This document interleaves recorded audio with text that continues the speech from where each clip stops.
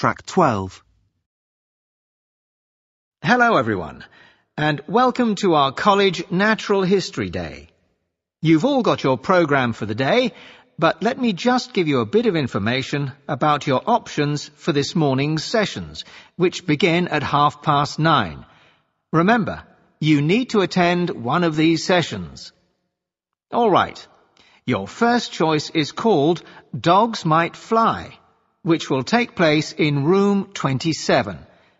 Professor Keenan, who you may remember ran a workshop last year on how dinosaurs became extinct, will be giving a lecture on the evolution of animals. In particular, she'll be looking at how they may evolve in the future, and this will be followed by a group discussion where you'll get a chance to ask her questions and offer your own thoughts and opinions on this. So, if the evolution of animals is something you're interested in, head for room 27.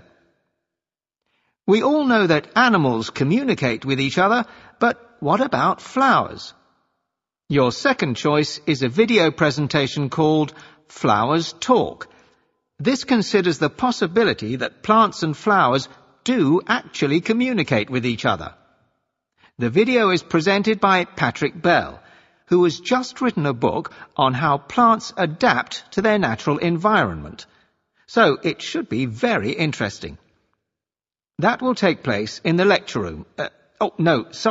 Correct that, here in the main hall. We've had to move it because the lecture room is being renovated. The third choice is ideal for those of you who want to get a bit of fresh air. We've called it A World in Your Garden, which we thought was appropriate as it looks at the sort of things you can find just by stepping out of your front door.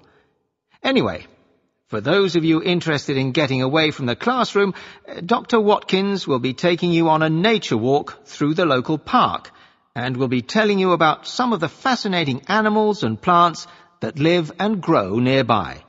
And it's a lovely day for a walk.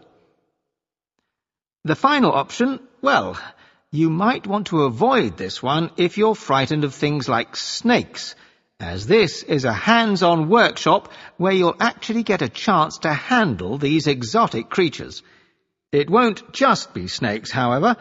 I believe Tom Howard, our resident reptile expert, has brought some other reptiles along for you to meet, including his pet tortoise Reggie, who is over 100 years old, and a pet lizard he calls Arthur.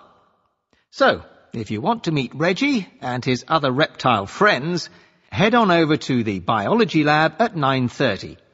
I'm sure you'll have a lot of fun.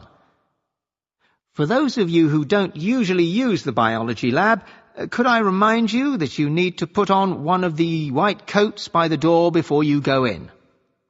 Okay, now we've got some students here from Bardwell College who have joined us.